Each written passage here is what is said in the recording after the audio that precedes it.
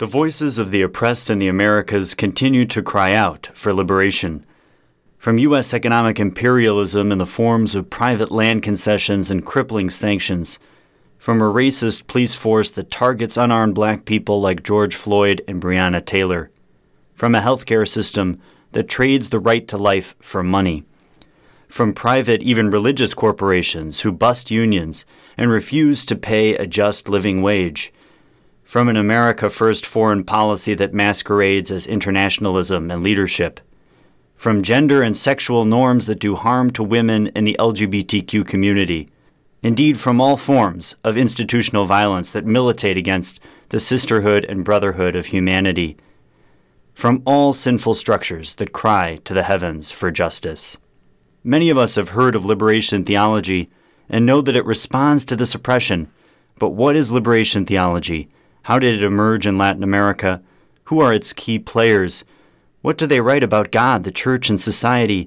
And what do their writings have to say to a U.S. audience today that so desperately yearns for liberation at home and abroad? My friends, liberation theology is not dead. Liberation theology is just beginning. Let's explore it together. This is the Liberation Theology Podcast, a weekly look at the basic concepts of Latin American liberation theology. I'm your host, David Inchauskis.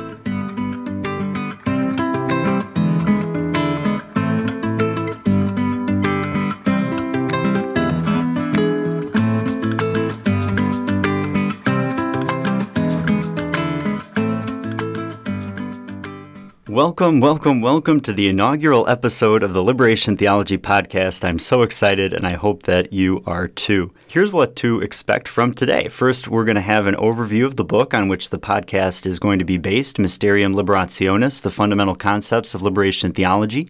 Second, an exploration of its first chapter, or at least as much as we can get through today, on the history of liberation theology. And then third, I'll talk about my own history with liberation theology, which includes curious details like stumbling into the presidential campaign for Rigoberta Menchú with Guatemala's National Revolutionary Maíz Party and being mistaken for a CIA agent. And so that's to come. As for the book, here is some background on it.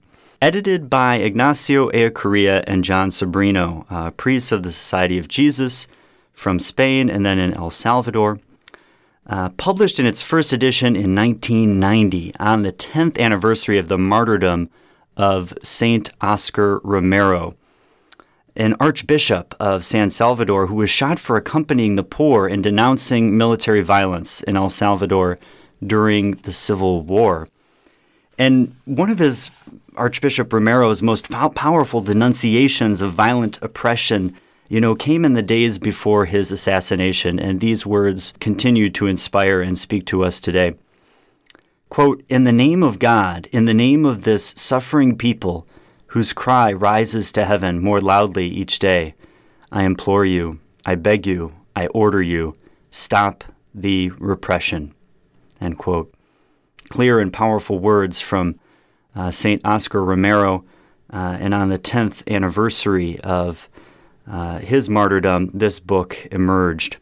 Another significant thing about 1990 is that Ellacuría had already died by 1990. He died on the 16th of November in 1989, and he and 5 Jesuit companions of his and 2 laywomen companions were assassinated by a U.S.-trained military battalion, also like Archbishop Romero, for standing with the poor and denouncing oppression. And in the preface, and about the preface, Sobrino writes, "Ignacio and I were supposed to have written this preface, but as we know, he is no longer among us." And also no longer among Sobrino was another contributor to the text, Juan Ramón Moreno, also of the Society of Jesus and another martyr of the UCA.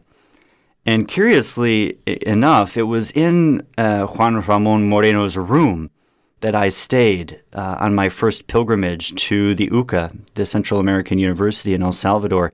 And Jesuit visitors are often housed in the rooms of the martyrs. And it was in that room, which has a window looking out onto the garden where the Jesuit bodies had been displayed execution style on the ground, that I myself recommitted myself to the work of liberation and that in seed form the idea of this podcast emerged. About Ellacuría and Moreno, Sobrino continues in the preface, quote, "None of them could finish all their chapters, though they have now written them with their blood," end quote. And these words reveal something essential about liberation theology. Those who take the side of the oppressed, like Jesus and the prophets before him, will be assassinated, and their deaths speak more loudly than words on a page ever could. And as we continue through the preface, we find another powerful statement by Sobrino that comes in the form of a clear and concise declaration. This theology is not a fleeting fashion. And my personal experience confirms this message from Sobrino. Liberation theology is very much so alive in the poor masses who seek emancipation, in sisters, brothers, and priests who pastor their churches to the promised land of freedom, and in countless university professors who continue to teach it, write about it, and adjust it according to the ever-changing demands of the present moment. Now, fair warning, Mysterium liberationis is a long text. 2 volumes, about 1,300 pages, and at least in the 2-volume version that I have from the UCA. And we won't be able to cover it all, I'm sad to say, but we'll definitely skip a few chapters, but we will cover most of it. And I would highly recommend that you would read along with the podcast. So, there's an English version published by Orbis. I would highly recommend it. And just snag it. Go to the Orbis website, our friends with Mary Knoll, and get it. Get the book. Get the book. There's nothing like reading along, and I will assure you that it will be a transformative experience for you every time that you open up the book, because as we can even just see from the words of Sobrino in the preface, so poignant and so relevant. So get the book.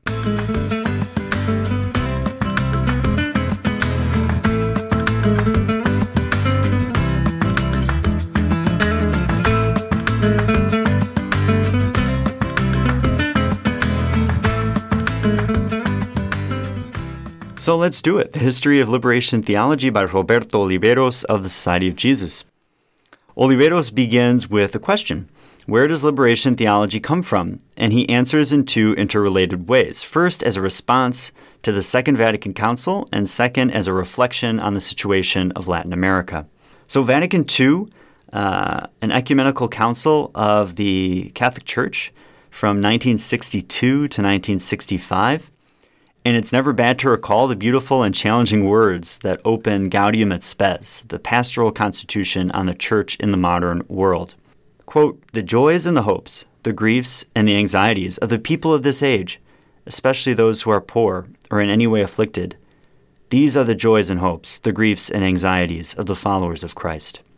Indeed, nothing genuinely human fails to raise an echo in their hearts, for theirs is a community composed of people. United in Christ, they are led by the Holy Spirit in their journey to the kingdom of their Father, and they have welcomed the news of salvation which is meant for every person. That is why this community realizes that it is truly linked with humanity and its history by the deepest of bonds." End quote. And the seeds of liberation theology are present in this paragraph. The preferential option for the poor, especially those who are poor or in any way afflicted. Human experience, nothing genuinely human, fails to raise an echo in their hearts. Being Spirit-led into the kingdom, led by the Holy Spirit, in their journey to the kingdom of their Father. And history, church is linked with humanity and its history by the deepest of bonds. So we can boil it down to 5 words: poverty, humanity, spirit, kingdom, history. And these 5 words are the link between Vatican II and the experience of the Latin American church. And a few paragraphs later in Vatican II, there's offered the similarly famous words in paragraph 4. The Church has always had the duty of scrutinizing the signs of the times and of interpreting them in the light of the gospel. So when we put these 2 quotes from Vatican II together in the context of Latin America, some crucial questions emerge. So what do the option for the poor, the human experience, the movement of the Spirit, the journey to the kingdom, and historical situatedness look like according to the signs of the times in Latin America? What are the joys and hopes, the griefs and anxieties of the masses of Latin America? And Oliveros answers these questions with sobering facts.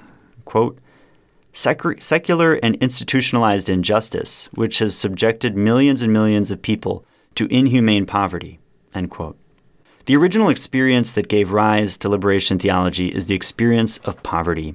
And on that subject of poverty in Latin America, there's a story etched into my memory. In 2017, in Honduras, I lived with a fellow Jesuit in formation, Jose. And we would have lively discussions about international politics. And I recall that he liked to say that Ronald Reagan was the devil to scandalize U.S. visitors, and with good reason. Anyways, one day he told me a story. When he was an applicant for the Society of Jesus, the Jesuits asked him to serve in a rural parish in the Honduran mountains. And he would pray with people and distribute communion in remote areas. And he once visited the choza, or hut, of a peasant woman, and it was made of mud and sticks and an aluminum roof. And she was standing in the doorway when he came, and she invited him inside. And to his surprise, there was hardly anything inside the house at all. And there was not even a mattress. And he intuited that she must have slept on the dirt floor, which must have been muddy also at times. And this, my friend Jose is from a middle-class family. And so this, though also a Honduran, was a different experience for him. And the woman noted Jose's body language of shock at the poverty of her living conditions and said to him with desperation, "I know I live like an animal." Chilling words, challenging words. What to do with those words, how to respond to those words. And in some ways, this woman's chilling words are the answer to the question that Vatican II poses about the griefs and anxieties of the people of this age, especially those who are poor or in any way afflicted, is that the grief and the anxiety is poverty itself. And her dehumanizing poverty must be the grief and anxiety of the Church, if the Church is to be true to its mission. The Church as a whole must be a church in solidarity with the poor for the liberation of the poor. But what is the approach of the Church towards this poverty? And we can say that the Latin American Church witnessed a shift in its theological stance on poverty in the 20th century.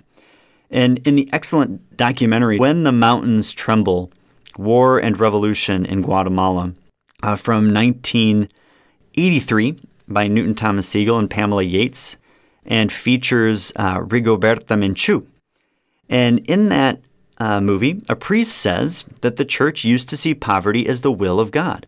It's almost like you have to accept your lot in life. Some people are meant to be rich, other people are meant to be poor, and that's the order of the universe. And sometimes we Christians refer to this old approach in terms of an abandonment to divine providence. And now, don't get me wrong, I think there's a good sense of that phrase, and in many ways I practice abandonment to divine providence myself. It's almost like the serenity prayer. What are the things that you can change? Change them to make them better. What are the things that you can't change? Then you have to accept them humbly. But poverty isn't like that. You can change it. Isn't it, though, to apply to poverty the language of the abandonment to divine providence, to, accept your lot in life? Doesn't that way of approaching poverty fit the logic of the oppressor, of the rich, to say that a poor oppressed person should humbly accept the present situation as the will of God? I mean, doesn't that way of thinking just preserve the status quo?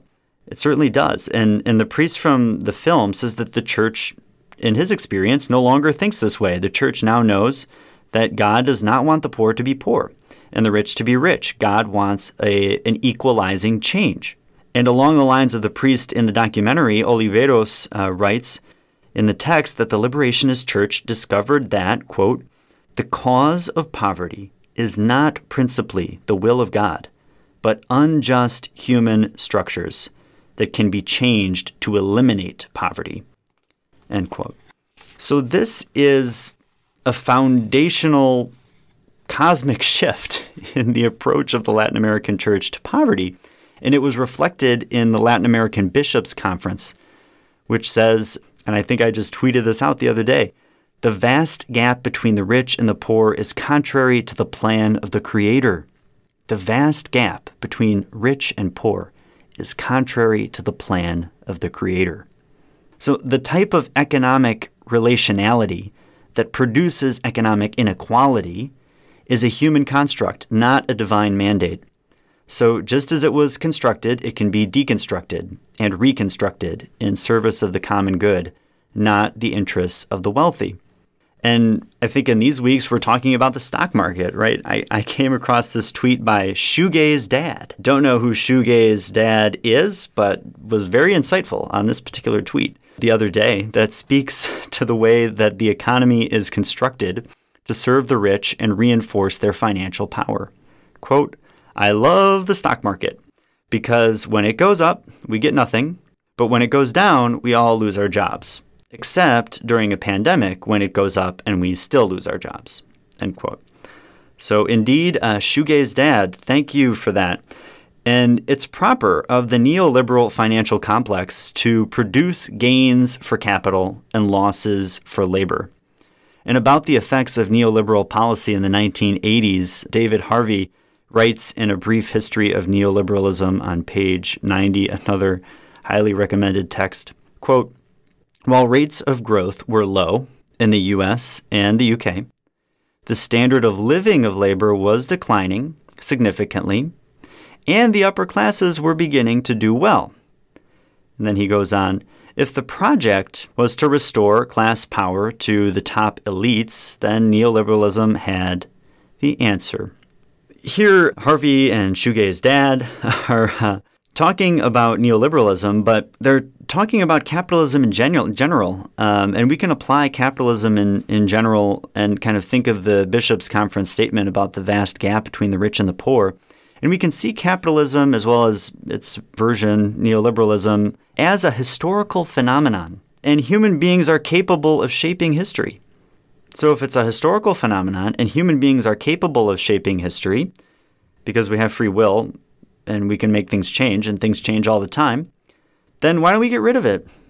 St. Augustine writes that, quote, this isn't really a quote, it's just like me paraphrasing. "We say that the times are bad, but we are the times. Let us be good, and the times will be good. So as we are, so are the times." End paraphrase quote. So liberation theology agrees with this sentiment of St. Augustine. If capitalism is not working for the vast majority of humanity, then we should discard it and choose a different system that does work for humanity. We don't have to accept capitalism and its unequal effects as the will of God. God wills equity, and God wants us to take prophetic actions to establish it. And the Latin American church came to this realization in the 1960s and in many ways before, and it was a total paradigm shift. In the next section, Oliveros asks, what does love of God and neighbor mean in Latin America today? So confronted with the situation of poverty, with this opportunity for us to be able to change the reality of poverty, how do we respond to it? How do we love in that situation, given the reality of inequality? And once more, Oliveros proposes two models, one problematic and individualistic, and another liberative and structural. And we might call the first one charity and the second one solidarity. We've all heard the expression, give a man a fish and he eats for a day. Teach a man to fish, and he eats for a lifetime, right? We could say that charity, in its crude form, is giving a man a fish, and charity in its more progressive form is teaching a man to fish. But solidarity asks some deeper questions. Why is the first man hungry to begin with? And why does the second man have a fish to give him to begin with? Why does the first man not know how to fish, but the second man does know how to fish to begin with? So solidarity makes a commitment to addressing the root causes of the problem, the initial inequality of resources and knowledge between the two men in the saying, right? Solidarity makes a commitment, the oppressed first and their privileged allies second, to liberating the oppressed from these deep roots of inequality. For the oppressed, solidarity means, in the words of Oliveros, to love God and neighbor means to leave my path, to enter the path of the oppressed, and to commit oneself to their cause. And what happens when someone makes this commitment? It leads to suffering. Because the rich do not like it when they lose control. They fight back. And so Oliveros turns to the example of St. Oscar Romero, the Good Shepherd. someone who, from a place of privilege as an archbishop, ended up using his power for the sake of the liberation of the oppressed. The Good Shepherd, like Jesus, lays down his life for his sheep, and that's what Romero did, and that's what the Uca martyrs did. It makes me think of the words of Ignacio Ellacuría when he came to the United States. We could call the United States the headquarters of oppression, to deliver an address at the University of Santa Clara. And in the speech, he reflects on the example of Romero and basically predicts his own impending martyrdom. He says, quote, "But we also have been encouraged by the words of Archbishop Romero, himself so soon to be murdered. It was he who said, while we were burying an assassinated priest, that something would be terribly wrong in our church if no priest lay next to so many of his assassinated brothers and sisters. If the university had not suffered, we would not have performed our duty. In a world where injustice reigns, a university that fights for justice must necessarily be persecuted," end quote. And that is the kind of university about which I dream in the United States.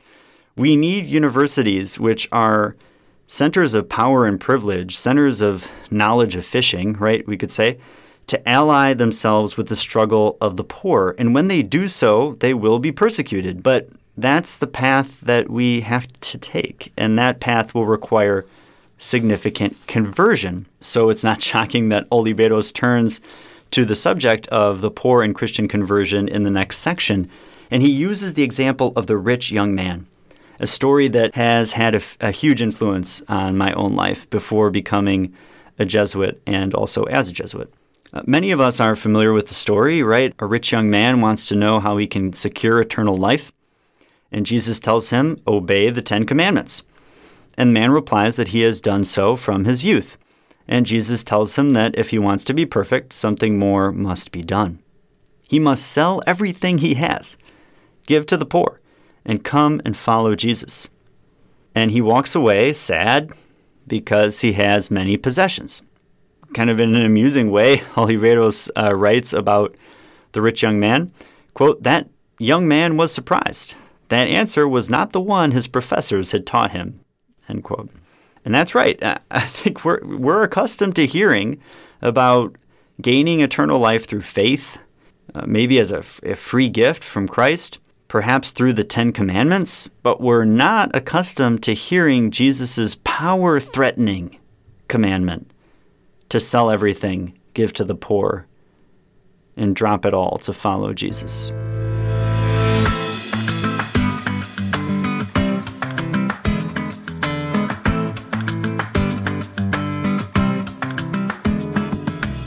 So we've been speaking about Oliveros and his understanding of the foundational experience of Latin American liberation theology emerging from Vatican II, and Vatican II speaking about the signs of the times and the signs of the times in Latin America being an experience of poverty, and that founding the base of the liberation theology movement. I then wanted to pivot here a little bit and speak about my foundational experience with Latin American liberation theology and share a bit about how this movement became significant in my life. And so in 2011, I applied for a grant to do research on the human rights of women and children in Guatemala. I first went to Huehuetenango, to the town of Chantla, where I worked with an organization organizing youth in political activism to advocate for their rights in this rural community. And in my own little contribution to this group was to organize a literary circle, a tertulia, where we would explore the poetry of Pablo Neruda and other Latin American poets who were speaking about labor struggles in Latin America. And so it was kind of helping people, read and interpret and begin to, kind of find words to express their struggle. In addition to that, I would just kind of observe the programs and participate in the programs and was blown away by the awesome work of this organization. That was during the week, and on the weekends, I noticed that many of the people who were participating in this organization would be doing things on the weekends. They, at first would not really invite me, and we're just like, hang out, babysit the kids, feed the dog, just kind of be around and read. We have so much material for you to read, and so I was doing that. And but then one day, the organizer of this group was like, why don't you come with? On the weekends, we are campaigning, and we are campaigning for the National Revolutionary Unity Party, the URNG Maíz, because it's an election year. And our presidential candidate is Rigoberta Menchú. And we are Guatemala's Revolutionary Socialist Party. Growth from the same Revolutionary Socialist Party that was doing the guerrilla warfare in the Guatemalan armed conflict. Do you want to come along and see what we do? And I was like, absolutely. That sounds like a wonderful experience. So I began to go on their campaigns. And wow, in many ways, it was kind of a juxtaposingly strange situation in that here I was a white man from the United States, young, very unexperienced in the ways of the world, much like I am now. And I was campaigning along with this revolutionary socialist movement and learning about what they were doing. And so much so that by the end of the trip, people would say, I bet that you're probably the first white person from the United States who's campaigning with us and, working with us. And I don't think that was true, but they were like, eventually they would start calling me the U.S. socialist. I remember, aside from that, other people thought that I was maybe infiltrating and was a spy. Occasionally, I would be walking down the street and people would shout, Sia, Sia. And at first I was like, you think of Sia now and maybe you think of that wonderful, I don't know whether she's from Australia or New Zealand, but singer, pop singer, Sia. But they weren't talking about her, who maybe didn't even emerge on the musical scene until a few years later. But they were talking about the CIA. That's how you pronounce the CIA. So that, again, led to some very difficult conversations with people in the area, and there was a lot of trust that had to be built. And in fact, it was the first time that they had in the history of the organization someone from the United States come and volunteer and learn and research what they were doing. Many of the organizers of this group were Catholic, and they would go to church on Sunday. And they offered for me to go with them, and I was Catholic and definitely wanted to have an experience of church in Latin America, and so I went. And I remember that the first time I had the experience of having a non-white priest, and this was an indigenous man who was leading the church in Chantla and would oftentimes incorporate indigenous words into his reflections. That to me was different. It was a different experience. I'd always imagined that, priests are kind of old white men. Here I was finding that the church is not the experience of the church in the United States. There's different experiences of the church, and the church is Catholic and worldwide. And so I was learning about that.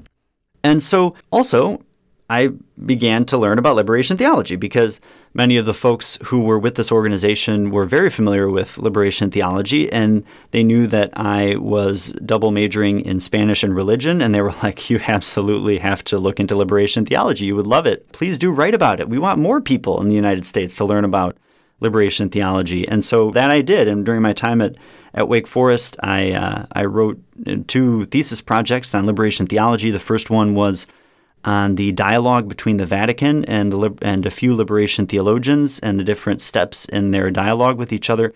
And then the second one was kind of a play that was based on liberation theology, a more creative project that I did for Spanish. So I returned from Guatemala to the United States, having had these very powerful experiences of the church in Latin America and wanting to explore my faith much more, wanting to explore politics much more, maybe wanting to organize people at the university.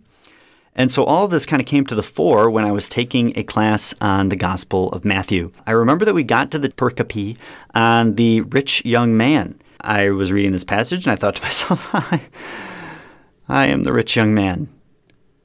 And kind of threatening that Jesus says that you should give up everything and give the money to the poor and come and follow me, because that's different. Does that really apply to me? I mean, maybe Jesus is being a little bit too much here in this passage. And so it was definitely weighing on me and swirling around in the interior. As a result of that, a few friends of mine and myself decided we're going to give it a shot. We're going to sell everything, give to the poor, and follow Jesus. We decided to have kind of I would say, a protest / prayer session / garage sale in front of the cafeteria of the university. We were selling our things. We were just kind of like camping out there. And I remember one very powerful moment from that hippie phase in my own development, which was very cool, was that I had a Real Madrid jacket. It was fly. I loved wearing it. And I thought to myself, this is one of the things I have to give up because it's prized possession and we got to let go. So one day, a little girl came up to our garage sale situation and grabbed the jacket and said, "Can I have this?" And I was like, "Yes, you can have it." So she did, and she went away with it skipping, and she was so happy. And I was like, not. But then what happened was, a few weeks later, I went into the cafeteria, and I saw this little girl. This little girl was with her brother, and her brother was wearing the jacket. And she had wanted the jacket so that she could give it as a gift to her brother. Oh, if there was ever a moment where someone is slain in the spirit as a Catholic, I was slain in the spirit in that moment, because it was just shocking to me, the love happening in that girl and her desire to give the jacket to her brother. And so we could say that those are my first inklings, my commitment to liberation theology, in some ways similar to the movement of liberation theology itself, in that it comes from a lived experience, from my experience of working alongside the oppressed in Latin America, and then reflecting on that experience, returning to the United States and sitting with that and saying, I've had this experience, I've reflected on it, now what to do?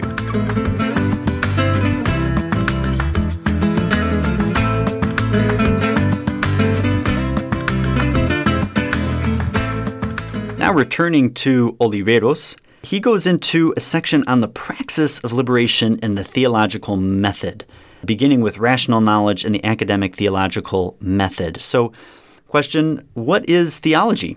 And the traditional definition of St. Anselm is faith-seeking understanding. So we have these kind of two parts here, faith and understanding. So what is faith?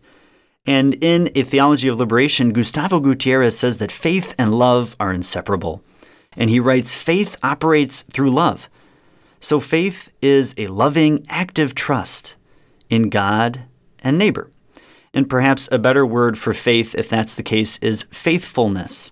We can think of Abraham, right? He receives 2 invitations from God, maybe more, but first to travel to a new land, and then to sacrifice his son Isaac. So these 2 peaks of invitations from God that are just huge. Go to a new place and basically establish a nation. And then, kind of to throw a wrench in things, the person who's supposed to be your descendant who's going to establish this great nation, why don't you sacrifice him? So what does faith look like for Abraham in this situation? Or what does faithfulness look like for Abraham in this situation as a response to God? We could say that faith is made known in the doing. Abraham does these things. So one thing is to say to God, okay, yeah, I'm going to do it. Like, I believe what you're saying. Another thing is to move, and then another thing is to take your son to the top of the hill and sacrifice him, right? And so faithfulness maybe is a better translation than faith. It's fulfilled in love. It's fulfilled in the doing, and that is what true faith is. And so it's almost like you can't separate faith and action. According to liberation theologians, according to Gustavo Gutierrez, and according to, I would argue, the Bible itself, right? Faith, hope, and love remain. The greatest of these is love. And so there's priority of action, and love is action. You could say that all faith follows this pattern. God speaks, and then humanity responds in trust. And we have already seen that God is speaking to Latin America through the signs of the times, which are institutionalized poverty. God is calling Latin America to resist this oppressive reality. And Latin America responds with movements for liberation. So if Latin America's response to God's invitation to liberation is faith, what is then understanding, right? Faith-seeking understanding. So for so long, understanding meant philosophy. Many early Christians understood their experience of faith through Plato, and many medieval Christians understood their faith through Aristotle. But in the modern era, we know that philosophy no longer has a monopoly on reason. You go to a university today, and maybe in the past it was philosophy and theology were the options. You learn philosophy, and then maybe you use philosophy as a tool for your theology. But you go to a university today, and you're going to find that there are many disciplines, and all of them have their reason to it, right? All of them are scientific in some way. There are ways of understanding aside from philosophical reasoning.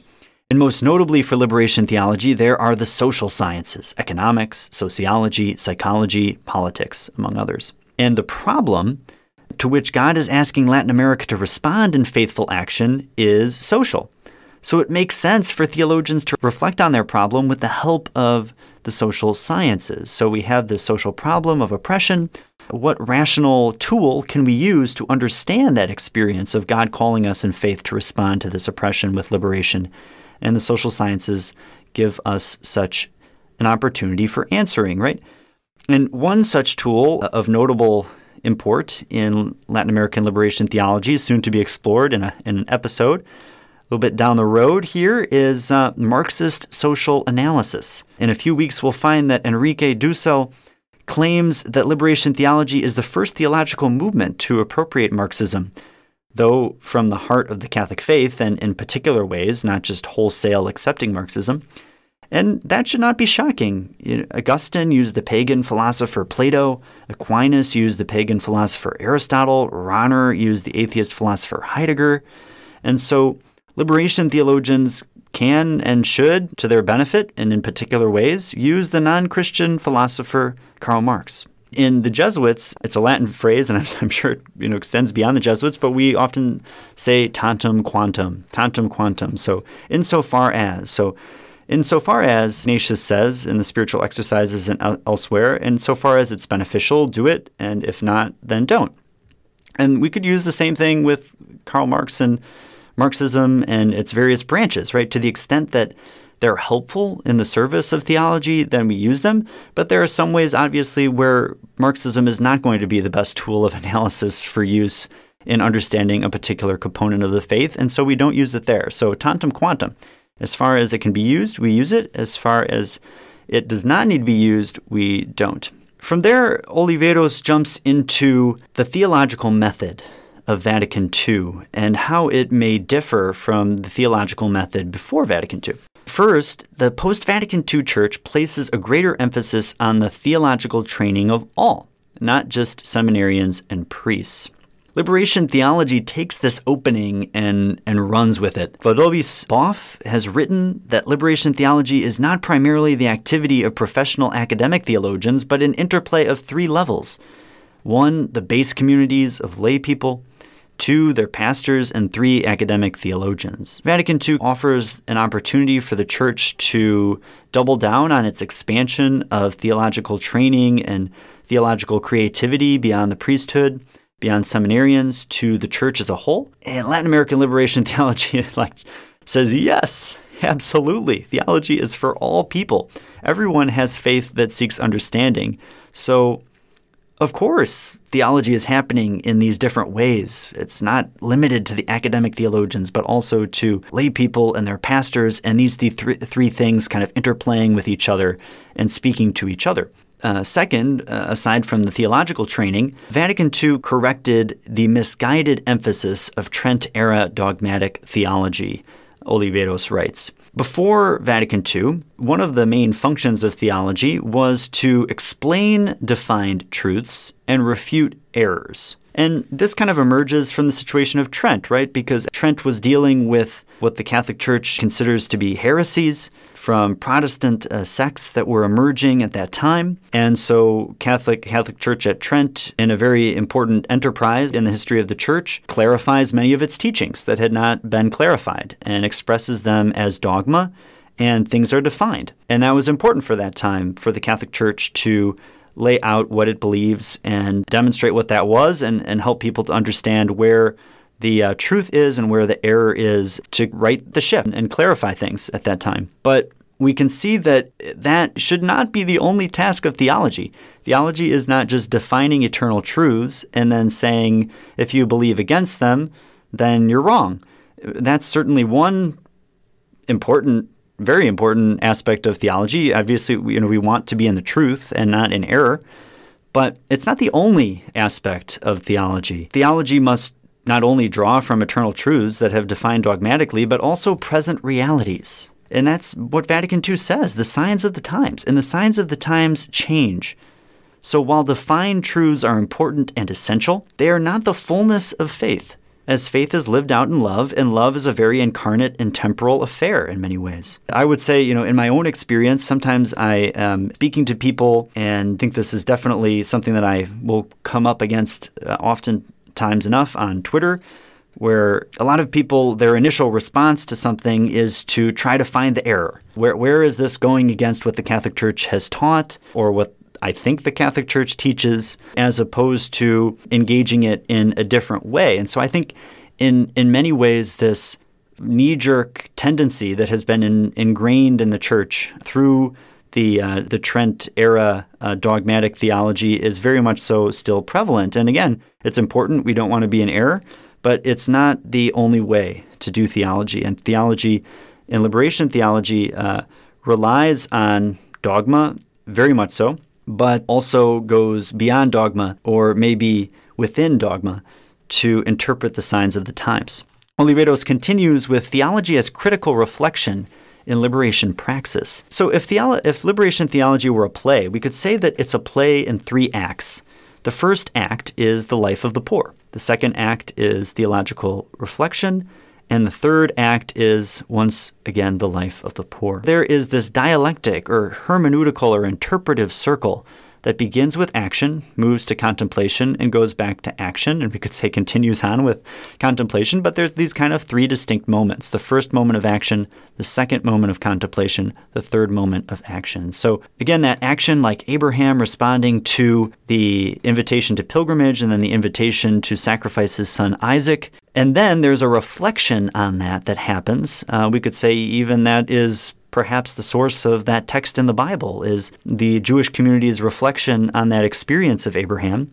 And then there's the third act, which is in light of that original action and in light of that reflection, how are we to act now? This, again, is the dynamic of liberation theology. There's the experience of the poor. There is a theological reflection on the experience of poor and oppressed desire for liberation. And then there is a return to the life of the poor, having reflected theologically. If theology is best done as praxis, that is this interaction between theory and practice, between contemplation and action, there's no need to limit theology to professors' offices at colleges. We can go beyond the reduction of theology to universities and to books. And that's why Oliveros writes that theology is also songs, prayers, and reflections in popular language. And I think of Carlos Mejia Godoy, one of my favorite singers in the Latin American liberation theology tradition. And I just wanted to quote 2 lines from his songs that I think are particularly relevant and have spoken to me as I listen to his work. One of them, quote, "Mary humbly irons the clothes of the beautiful wife of the landowner," end quote. So here we have the Latin American church reading the Bible in the light of the Bible, interpreting the Bible in light of its own reality, which is we see Mary as in the Magnificat as a woman who is poor and who is seeking the liberation of her people, sees God very much so on the side of the oppressed.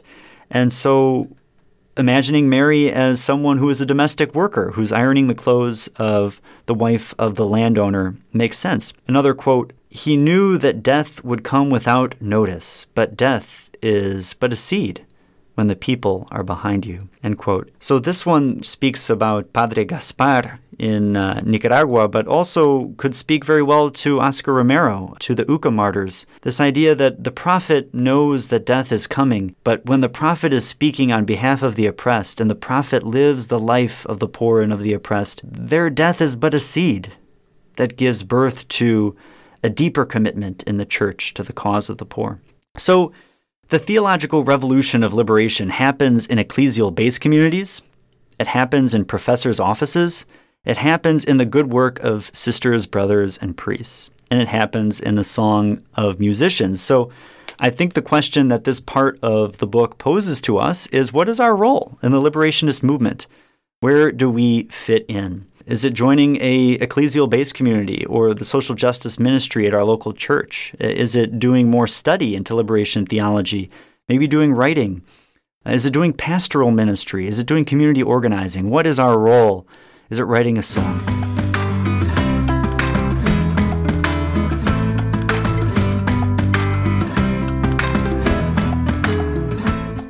I want to end each episode with a prayer, so I would invite you to pray with me a prayer that I wrote a few weeks ago for the anniversary of the martyrdom of Ignacio Ellacuría and his companions. In the name of the Father, and of the Son, and of the Holy Spirit. Amen. God of justice, executed by the Roman Empire in the 1st century. God of justice, executed by the American Empire in the 20th century. Pierced by Roman nails, shot by American bullets, who moves prophets to denounce evil and announce visions of righteousness, who invites us to beat swords into plowshares and no longer train for war, who casts down the mighty and lifts up the poor, and lifted up our brothers, my Jesuit brothers, Ignacio, Amando, Joaquin, Ignacio, Segundo, and Juan Ramon, who lived in our sisters, Selena and Elba, who suffered and died with them, and who will rise with them on the last day. Liberate the oppressed, overturn the tables of greed and power, and reign on earth as you do in heaven. Amen. In the name of the Father, and of the Son, and of the Holy Spirit. Amen.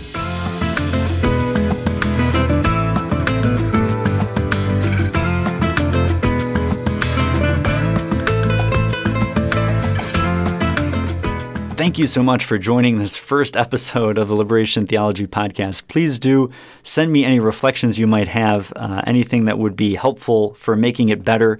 Again, this is kind of my first experience doing this, and so any feedback you have would be extraordinarily helpful. On the next episode, we're going to continue our discussion of Roberto Oliveros' The History of Liberation Theology. We kind of made it through a significant chunk of that text today, but we'll continue along those lines next time. So I look forward to exploring that with you. Until then, may God bless you.